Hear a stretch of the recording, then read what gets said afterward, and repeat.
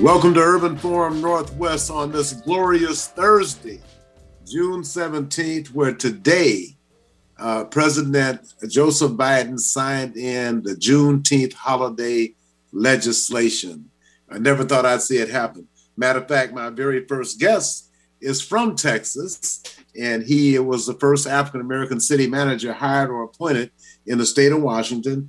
He is also a Tacoma, Washington civic leader, and I think one of the founders of Tacoma Pierce County Black Elective, but none other than James L. Walton. We know him as Jim Walton.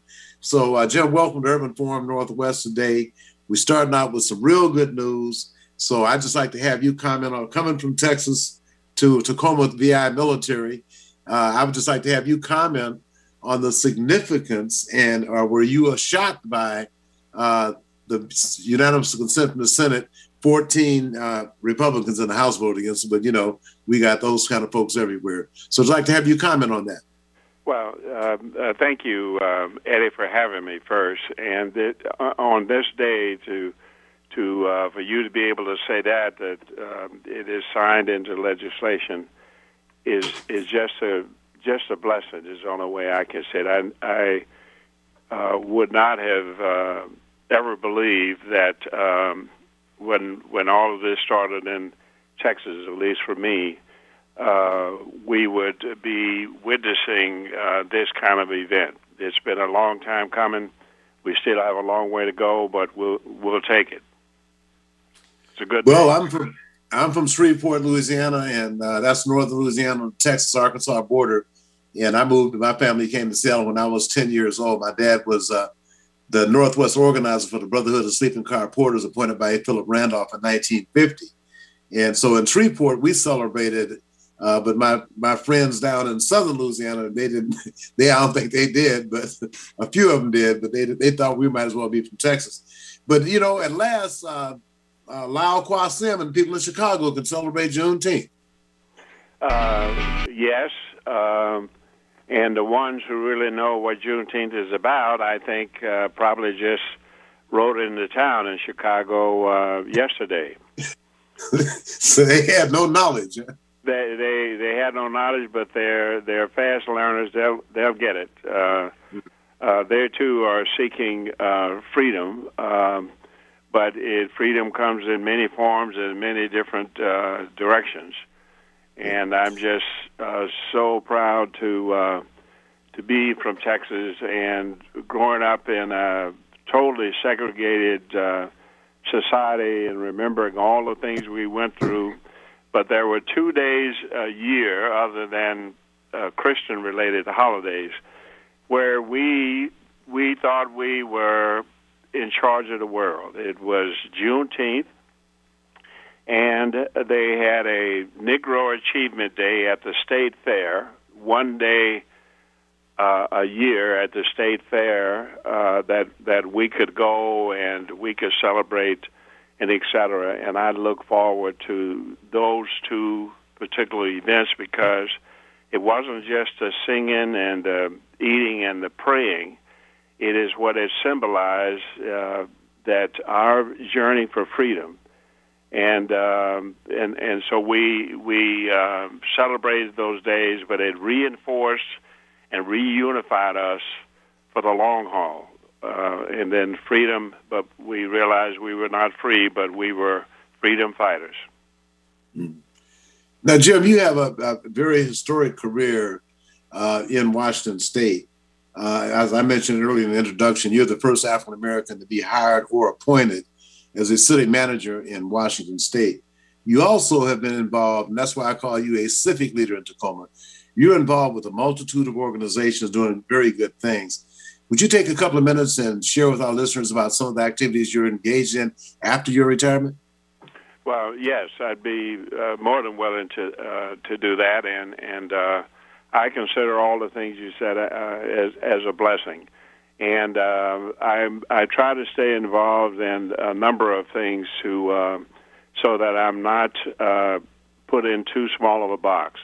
I'm on the board of the United Way of Pierce County. As an example, I'm one of the founding members of a organization called the Elizabeth Wesley Youth Merit Incentive Awards Program, where we engage with African American high school students to encourage and reward them for their academic performance. And we have a big event annually to recognize them for putting emphasis on academics. I'm a member of Shiloh Baptist Church.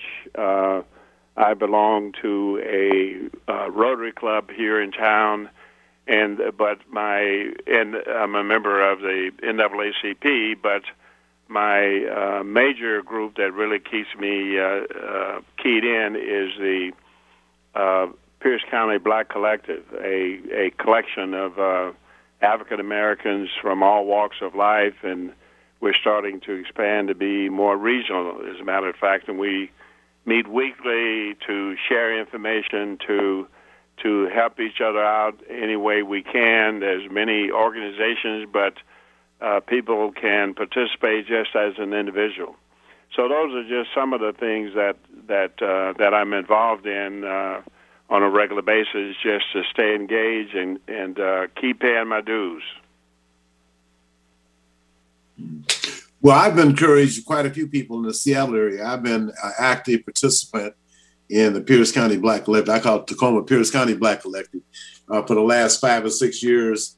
And I think it was 2017, it was a recipient of the Hero Moss Decades Legacy Award, which I cherish greatly because of the fact Mr. Moss was definitely a trailblazer down in the Tacoma area, being the first Black mayor. I think he was the first Black member of the Pierce County Council as well.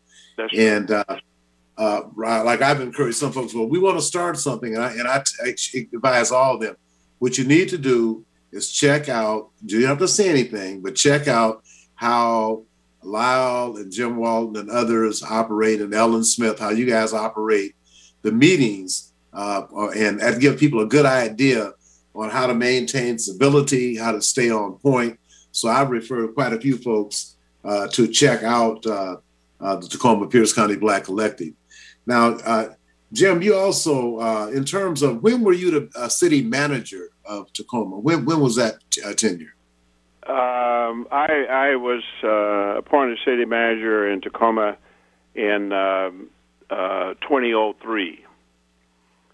And I retired from the city in 2005, but it was in 2003 when I had the opportunity to be the city manager at Tacoma. And you got up to Tacoma area through the military, because you are from Texas, and then you have one of your brothers is a renowned gospel announcer, Frank Walton, and then you got another brother that everybody knows, former mayor of San Francisco, Willie Brown. So you true. Definitely have a political family. That's true, and it's amazing even to me, even though Willie is my brother and et cetera, to again just to think that coming from Mineola, a small town of 4,000 people in segregated East Texas, and to be blessed to be able to participate at the level that we've been able to participate is pretty amazing. And I never envisioned working for local government, because I was fighting against local government because they were enforcing the restrictions that we were fighting through. And when I first had the opportunity to go to work for the city of Tacoma, I thought I was being tricked, so they put me in a job, and they would tell me then, sit and be quiet. But I prayed about it and talked to my mother about it, and was convinced that I could bring about more change being inside the system than outside protesting. And so I gave it a try, and it worked out. And that's great, because you definitely left a legacy, as well as created opportunities for people coming after you left. And now we look and see that, we've had 2 Black mayors in the city of Tacoma, Marilyn Strickland, who's now in Congress, We also have the current mayor, Victoria Wooders, and the deputy mayor, Keith Blocker. Right. So, and then we look at the number of judges that are involved with the collective. We look at the park commissioners, Aaron Pointer, brother of the Pointer sisters, but renowned, he has own renown.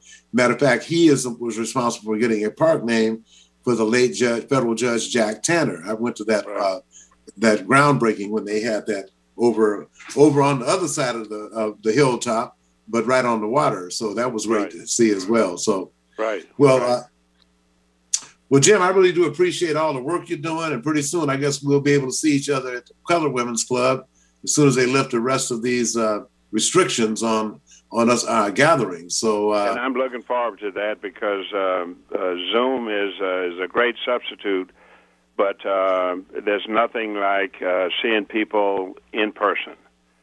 And so I'm looking forward to that as well, and continue kind of the network that is formed kind of naturally here through the Black Collective that has really paid off for a whole host of us.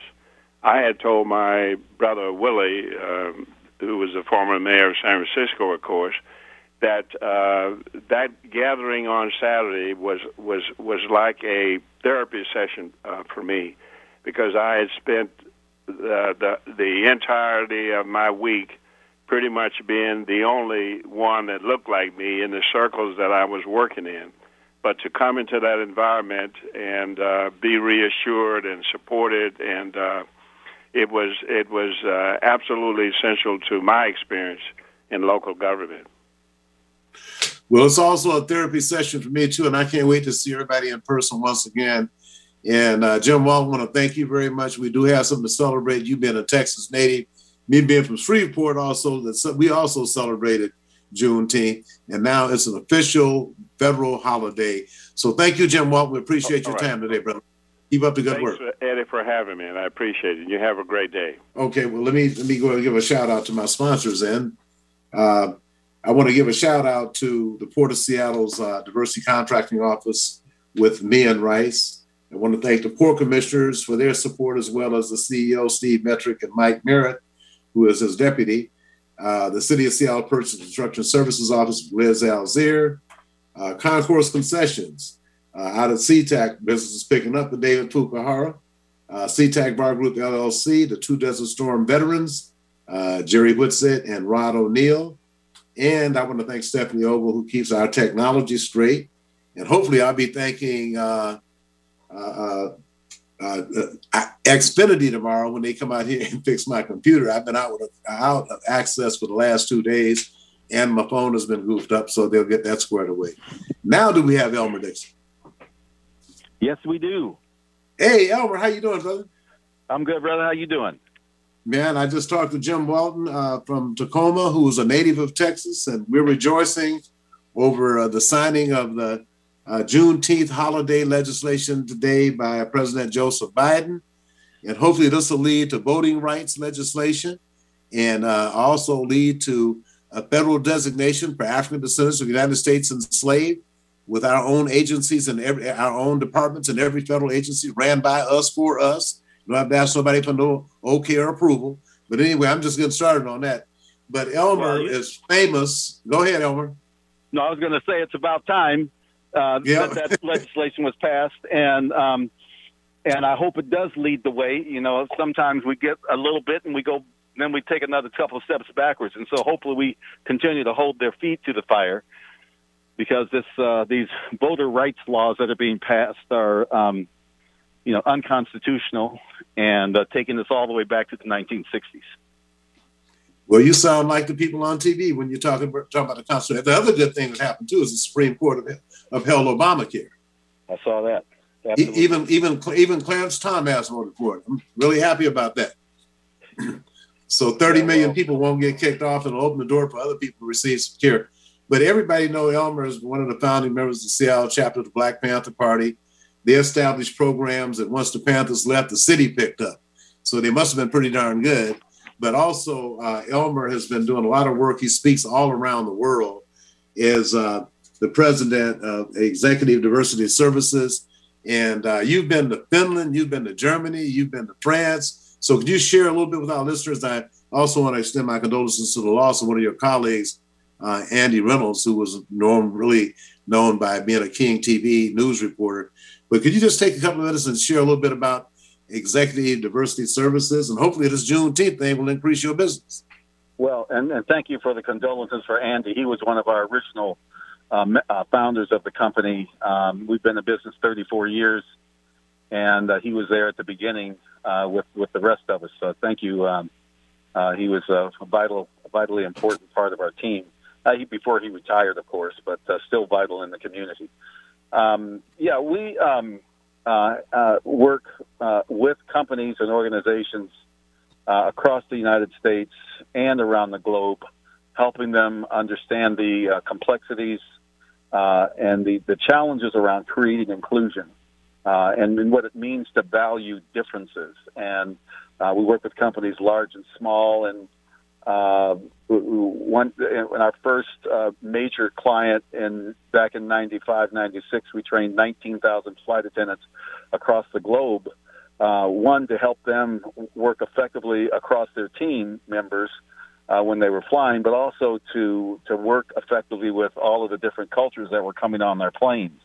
And so our work revolves around helping people understand these cultural differences and how they can create conflict based on misperception, and also reinforce racist stereotypes if they have them.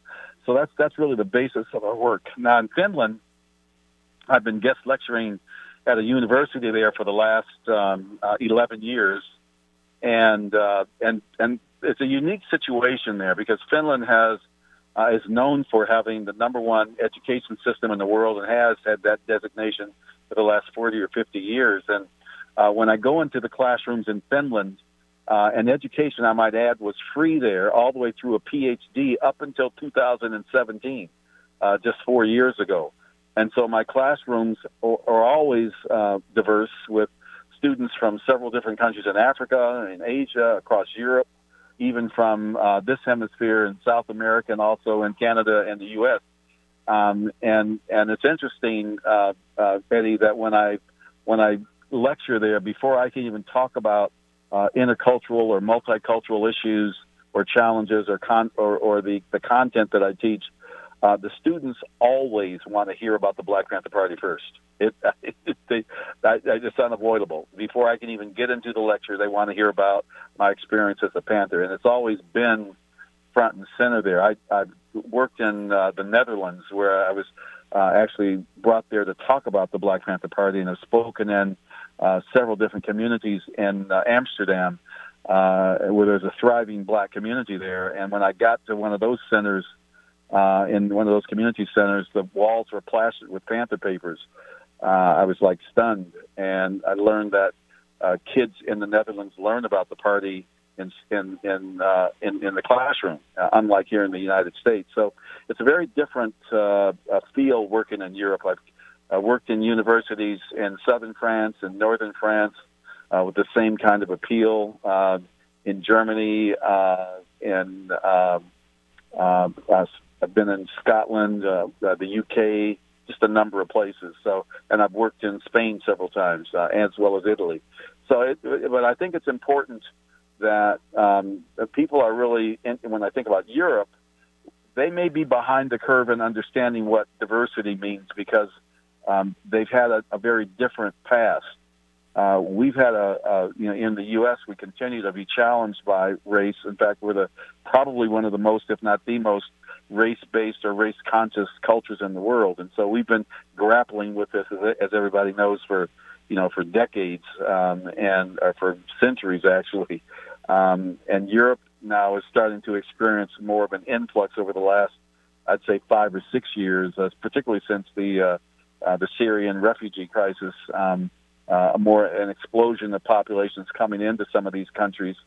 And so they're trying to figure out how, they can be more effective working with those populations, as it's a new phenomena for them. But that's kind of the basis of the work that I do.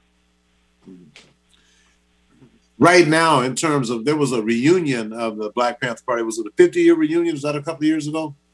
Yeah, the 50th anniversary was actually 3 years ago here in Seattle. We were the first chapter formed outside of the state of California, and we had attended 2 years prior to that the 50th anniversary of the founding of the Black Panther Party in Oakland, which was founded in 1966.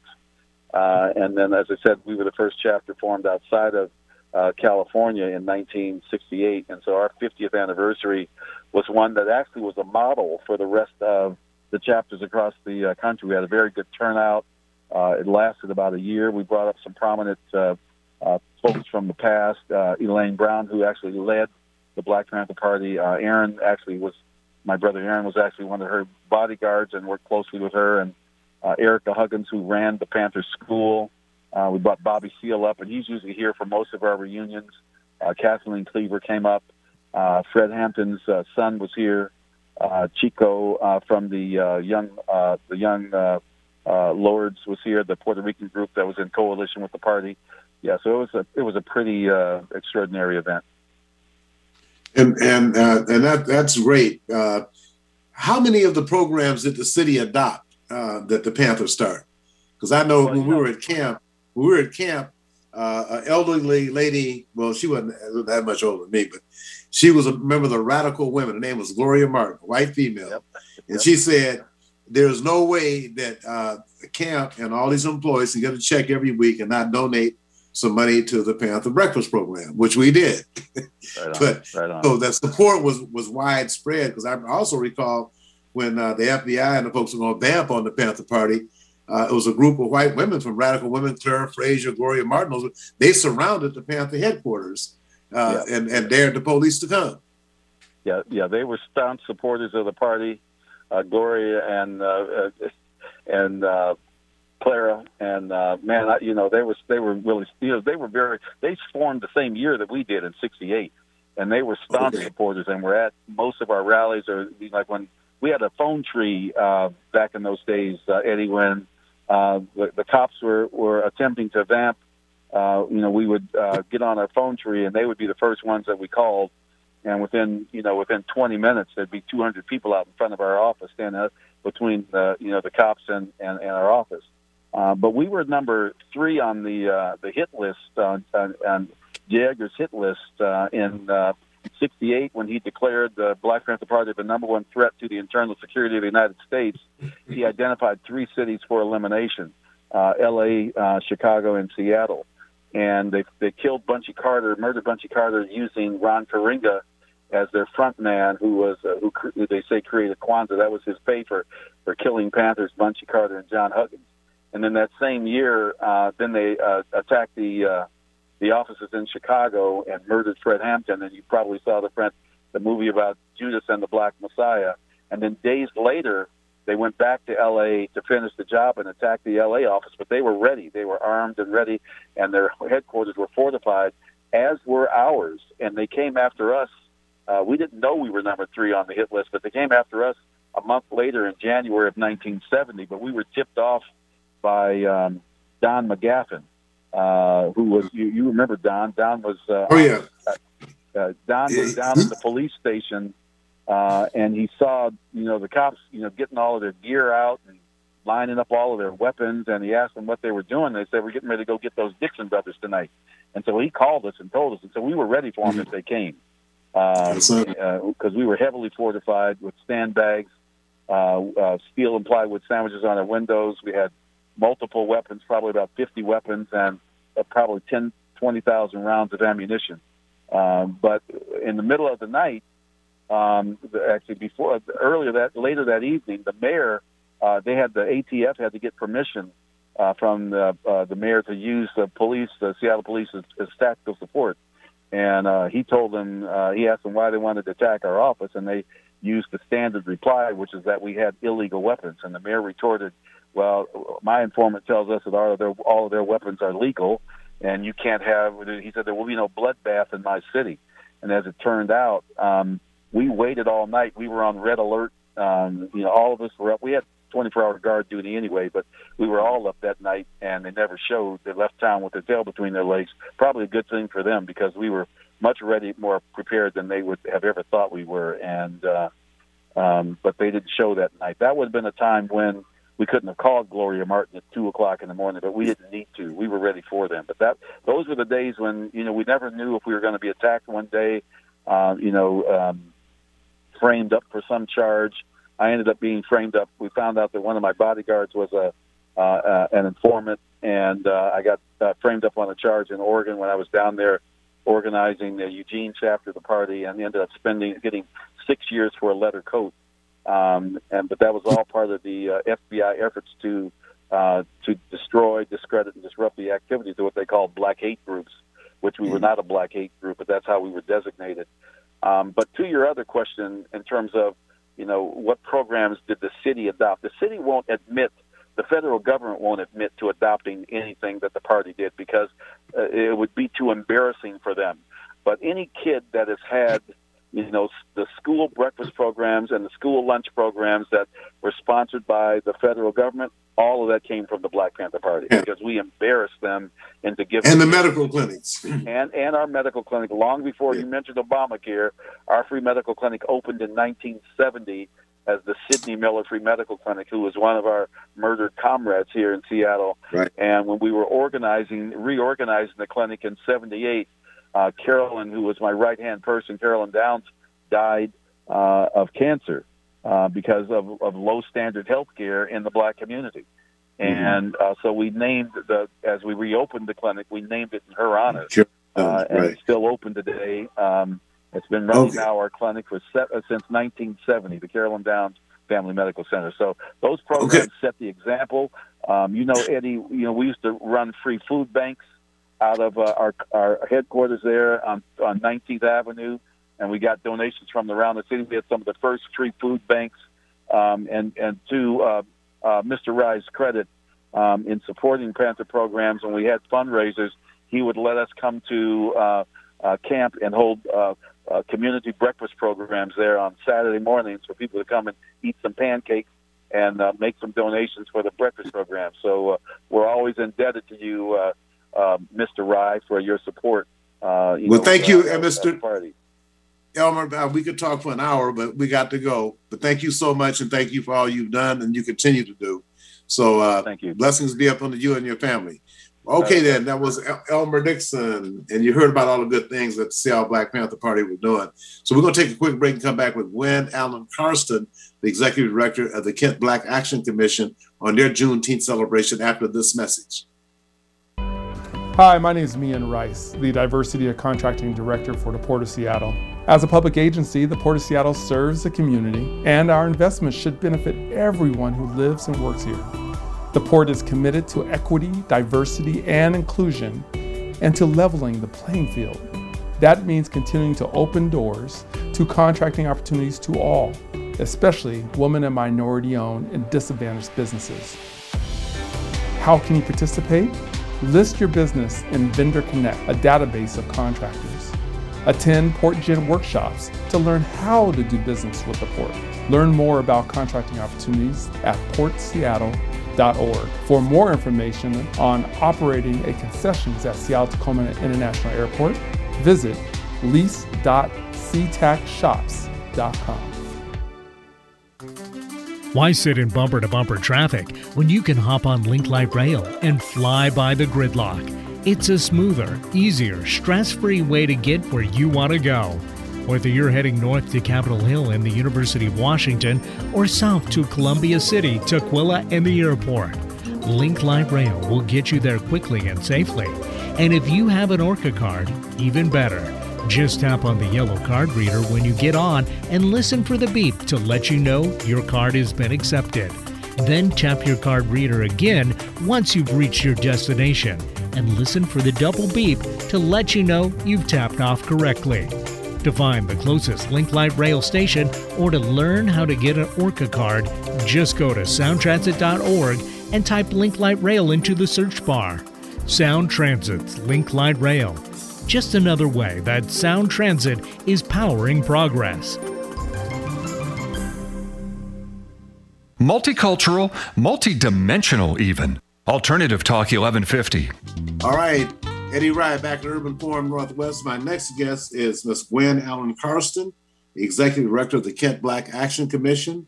and they're sponsoring their 10th annual Juneteenth celebration Saturday. It will be in a virtual event. And so, Gwen, welcome to Urban Forum Northwest. And why don't you give our listeners a rundown on what's going to be happening? You guys have had probably one of the longest Juneteenth celebrations in the greater Seattle area that I can think of. Hello, Eddie. How are you? And hello, everyone out there. And thank you for that introduction. Yes, we are glad that we've been able to continue our legacy in this area with the Juneteenth celebration. It all started with somebody saying, why don't we do Juneteenth? And that's what we've been trying to do every year.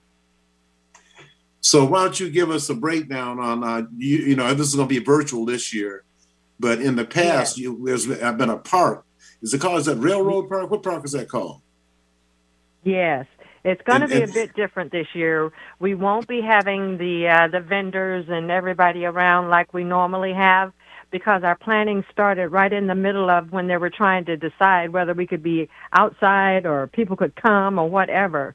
So we wanted to do something for that day. And what we came up with was at 11 to 2 on Saturday, June 19th, at Morrill Meadows Park in Kent on East Hill. That address is 10600 Southeast 248th Street in Kent.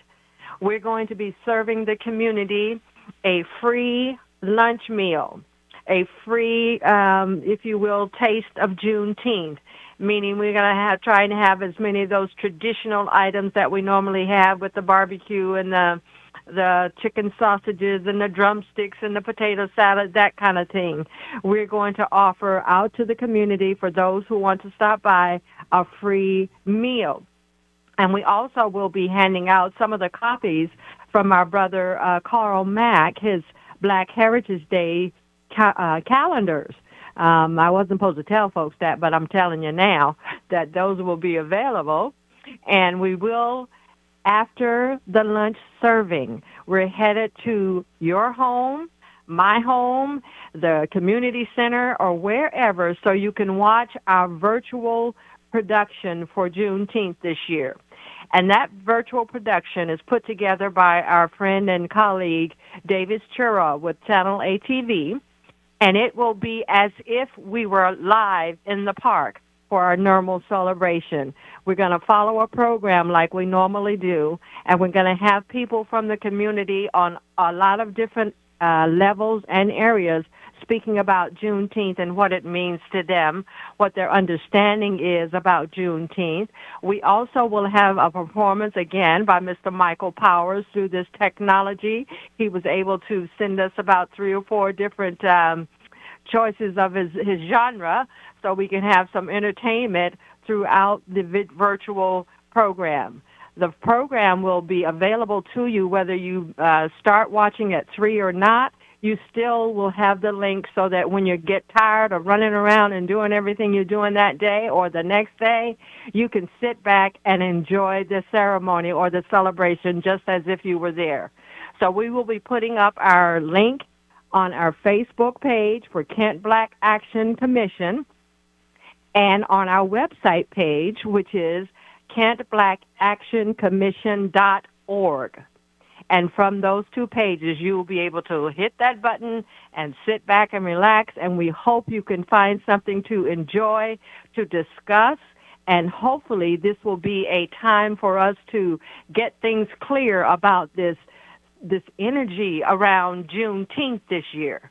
It seems like everybody and every entity wants to do something around Juneteenth this year. But I agree with my brother Carl when he says that if we're going to do something, we better be ready to tell the whole truth about that thing. So we're not only leaving a legacy with the virtual, but we're leaving a space for people to start having conversations and for us all to get educated, re-educated, or just educated. And my daughter is having me come down to Los Angeles for Father's Day, but I did stop by with Davis Chirwa and do my recording for the program as well. And then normally, I'd be in the park with you. Yes. So I will be. So that way, I can share that with my relatives and stuff down in LA when I get down there on Sunday. Yes. Because I'll be able to go to the link and be able to see it. So that's great. Yeah. So we're just trying to add to what people expect from us, and we're so grateful for the continued support for KBAC. Folks, we want to make sure that our legacy is good and true. So stay tuned for some new and different things coming through from KBAC.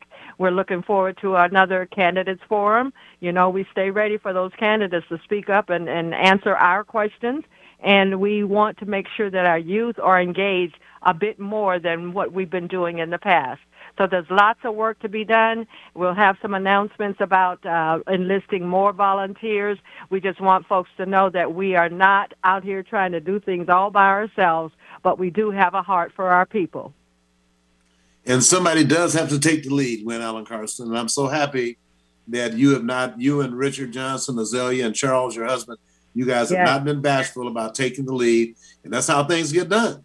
So I'm proud to be affiliated with KBAC. All right. And this venue here, this radio program, anytime that you guys have something come up, you're always welcome to come on and let the people know what's happening. Because not only is what you're doing in Kent, you also are providing information for people in other communities, like in Linwood or Edmonds or Seattle or some other city in the greatest area in Martin Luther King Jr. County, giving them some kind of ideas on what. And you mentioned Michael Powers. Michael he's going to get off the golf course long enough to do an interview and play some of his music a little later during this hour and talk about his participation in KBAC's Juneteenth celebration. Well, I was just so happy to see President Biden sign the legislation making Juneteenth a federal holiday after all these years. Yes. Now, if and we're going to be working with our government agencies to make sure that when this Juneteenth is mentioned from this point on, let's tell everything about it. Don't just pick out the little piece that's sweet. Let's tell everything about it. And let's make that a part of the final document before it is put into place in 2022. That's when it will be officially a holiday. And in between that time, if there's any amendments or adjustments that we need to do to the wording, that's what we'll be working on from this point on. So we want to make clear that we're not just taking it for granted that people understand. We want it in writing that people know and they can better understand. Thank you so much, Executive Director Gwen Allen Carson, and we'll see you on Saturday. So thank you for the work you're doing, and we sure appreciate you. Thank you so much, Eddie. All right, now. See you soon. Bye-bye. Okay, before we go to our next guest, Paul Carosa, I got to give a shout-out of condolence to Judge Fred Bonner, who passed away. And there's an article on the front page of the Medium also with the Senate confirming Judge Kenjai Brown Jackson to the powerful D.C. Appellate Court. There's also a Juneteenth special in the Medium this week. I also want to give a shout out to the Roberts family and the passing of Melvin Roberts Sr. Condolences to his wife and family, Jackie Hollingsworth Roberts. And then my good friend Earl Turner passed away, and he will have a service that will be held at New Hope Missionary Baptist Church. It will be tomorrow at 2:00 p.m. So I just want to keep those folks in mind. Also, there are a number of columns, including my friend Dr. Ife Williams is also in the Medium this day. And then there's another article. I want to give the sisters a shout out. Amazon donates $1 million to the group of sisters supporting communities of color. And there's a nice article about Andrea Capane Sanderson in there. I think my good friend Michelle Merriweather, Senator Twina Nobles, and I can't remember Angela's last name, but there's another sister involved too. Thank you all so much for what you do. My next guest is one of the organizers of the Juneteenth event at North Seattle College that will be happening on Saturday, Juneteenth. His name is Paul Carosa. The Carosa family I've been knowing for over 60 years before Paul was thought of, but we do go back quite a ways. So Paul, why don't you bring our listeners up to date on what's going to be happening at North Seattle College on Saturday? Thank you very much, Eddie, and thank you for your lifelong friendship and support and partnership with my family over the years. This Saturday, we're organizing a Juneteenth celebration at North Seattle College, and we're honored to have Eddie as one of our guests. Our theme is past, present, and future, and I shared with the people at the college that Eddie's all three. He's been active throughout the past. Growing up in the Central District, saw him leading struggles throughout. He continues to do so as he is on the air today, and he continues to work toward the future to bring about more of the changes we need to happen. So Eddie's a guest, going to be one of our featured speakers. We have Dr. Dan Johnson. He's a longtime professor out at South Seattle Community College. South Seattle College it's called now, and other guest speakers and performances. And it's our first major celebration of Juneteenth at North Seattle College. So I think we're kicking it off with a real bang. And so we hope there's some limited in-person attendance, and it will also be broadcast on Zoom, so you can participate over Zoom. And how can people get access to the information, Paul? Can you give us, our listeners access to the link? I think if you search North Seattle College, get to our website, you should be able to find the information to connect with the event on Zoom. Mm-hmm. So you mentioned two of the speakers. You said there's also going to be some entertainment as well. Yes, I don't have that in hand with me, who that's going to be. I'm on the road driving up from California, so I'm in the middle of Oregon now. So congratulations to your son for graduating from college. Yes, so I'm driving him home from his graduation from college at Cal Poly, so really excited to have him up there with us as well. Well, you know, since we had Elmer Dixon on, I want to let everybody know that Seattle chapter of the Black Panther Party, I think, had the only two Asian members. That would be your brother Guy Carosa, your late brother Guy Carosa, and also Mike Tagawa. Michael Tagawa. Yeah. So that was very unique to have. I remember when I was directing the talent search program, I offered Guy a counseling position. He said, "No, man, you better get my sister Ruth Ann because she has a little bit more patience than me. You know, I might not, I might not have the patience that's required." So, anyway, as it turns out, Ruth Ann did an outstanding job. As a matter of fact, your whole family did. As a matter of fact, your other late brother, Guy Carosa, Hugo, and my brother Jackie were the best of friends, and also did a lot of fishing together. So, you guys. I also noticed that North Seattle College has hired a black female as president. Can you give us some information about that? Yeah, she's recently hired. She was an interim and just recently announced that she was offered and accepted the permanent position. She's an educator from Texas, so she knows about Juneteenth. About Juneteenth and injustice down south, and so I think she's coming here with some great understanding. And what is her name, Paul? Dr. Shameen Crawford. Dr. Shameen Crawford. Okay, congratulations, Dr. Shameen Crawford. Yeah, but I know it's going to be great for her to meet you, and hopefully she'll meet many more from the community and involve many from the community in making a difference out at North, because North Seattle is still North Seattle, so we need members of our community out there to still work to change things out there.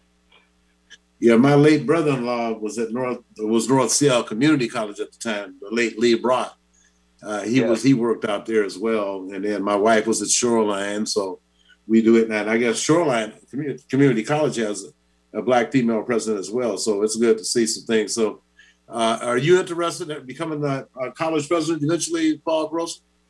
No, maybe I'm kind of like Guy in that way. So I continue feeling good, making a difference in the classroom, working with the students that I'm able to come across and work with directly. Now, before we go, is it open to the public, or you got to regulate it based on the number, based on COVID-19? Are you encouraging those folks? I believe it's open. I believe on campus there's limits to how many are going to be allowed to register to attend in person. but again, it's going to be on Zoom, and I don't think we have. I'm almost positive we don't have a limit on how many can participate over Zoom. Yeah. Okay. And if well, that's good. And that's going to be at what time, and where will the link be? I believe it's from 11 to 2 this Saturday on Juneteenth. Eddie, your part's going to start around 12:20. I will introduce you, and then you will speak from about 12:20. So hopefully those of you who are hearing this can attend for as much of it as possible, but certainly hope you're there 12:20 to hear Eddie talk a little bit about the past, present, and future. Well, Paul Carosa, I want to thank you very much for all the work you're doing out there and keeping it real. So I look forward to seeing you on Saturday, brother, of Juneteenth, with the holiday bill being signed officially today by President Biden. Gives new meaning to Juneteenth on Saturday. So thank you very much, Paul Carosa. Okay, thank you, Eddie. Look forward to seeing you Saturday. there. All right, see you Saturday. Okay, we're going to take a quick break and come back with the music guy after this.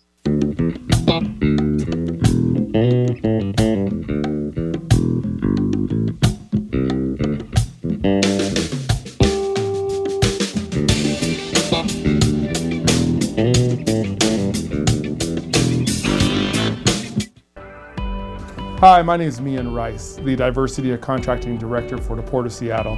As a public agency, the Port of Seattle serves the community, and our investments should benefit everyone who lives and works here. The Port is committed to equity, diversity, and inclusion, and to leveling the playing field. That means continuing to open doors to contracting opportunities to all, especially women and minority-owned and disadvantaged businesses. How can you participate? List your business in Vendor Connect, a database of contractors. Attend PortGen workshops to learn how to do business with the Port. Learn more about contracting opportunities at portseattle.org. For more information on operating a concessions at Seattle-Tacoma International Airport, visit lease.ctacshops.com. Why sit in bumper-to-bumper traffic when you can hop on Link Light Rail and fly by the gridlock? It's a smoother, easier, stress-free way to get where you want to go. Whether you're heading north to Capitol Hill and the University of Washington or south to Columbia City, Tukwila, and the airport, Link Light Rail will get you there quickly and safely. And if you have an ORCA card, even better. Just tap on the yellow card reader when you get on and listen for the beep to let you know your card has been accepted. Then tap your card reader again once you've reached your destination and listen for the double beep to let you know you've tapped off correctly. To find the closest Link Light Rail station or to learn how to get an ORCA card, just go to soundtransit.org and type Link Light Rail into the search bar. Sound Transit's Link Light Rail. Just another way that Sound Transit is powering progress. Going against the grain has never been this much fun. Alternative Talk 1150. Eddie Ryan back at the Urban Forum Northwest, and the music you're hearing is produced and performed by my next guest, the music aficionado Michael Powers, who also will be highlighted at KBAC, Kent Black Action Commission's virtual Juneteenth celebration. And Michael, are you going to be in the park, Michael, on Saturday? I am not, because they said it was virtual. So I actually my parts ahead of time. I was going to be happy to come play in the park, but then I heard from Gwen that, they decided this year, obviously last year it was shut down entirely. And then at least we're doing virtual, and it sounds like some stuff's going on in the park. Are some of the vendors going to set up there? They said they're going to feed people from 11 to 2, I think. And then everybody wants everybody to go home for the 3 o'clock virtual performance. Okay. Well, I'm just doing what they asked. I'm happy to be involved. I'm always great to be part of KBAC's offerings, and I think I've been there most of the times. And it's great. It's always been good to see you out there as well. Yes. And so this year will be extra special with the fact that we now officially have the Juneteenth legislation signed by the president. That happened this afternoon in Washington, D.C. So That's hopefully, so that happened today. Now, we could just get that voting rights bill and that reparations legislation signed, and we could really celebrate some Juneteenth. We need to have that as well. So, Michael, we got a little roadblock with Joe Manchin. We got to work on that guy. But I tell you, last month, I gave him the Bull Connor Award for civil rights obstruction. But why don't you just take a minute or two and just share with our listeners about your latest recordings? I know you couldn't play anywhere this past year unless it was only 3 or 4 people. But just give a little bit about what you have on and the latest music you have on that you recorded. My latest album is called Retro Radio. It's available on my website. People can get downloads. They can also actually buy the physical CDs as well. It is an overview of a lot of 80s, 90s, 2000s tunes that I always enjoyed listening. I've been making a living almost 40 years now playing music, and I've played a lot of different kinds of music.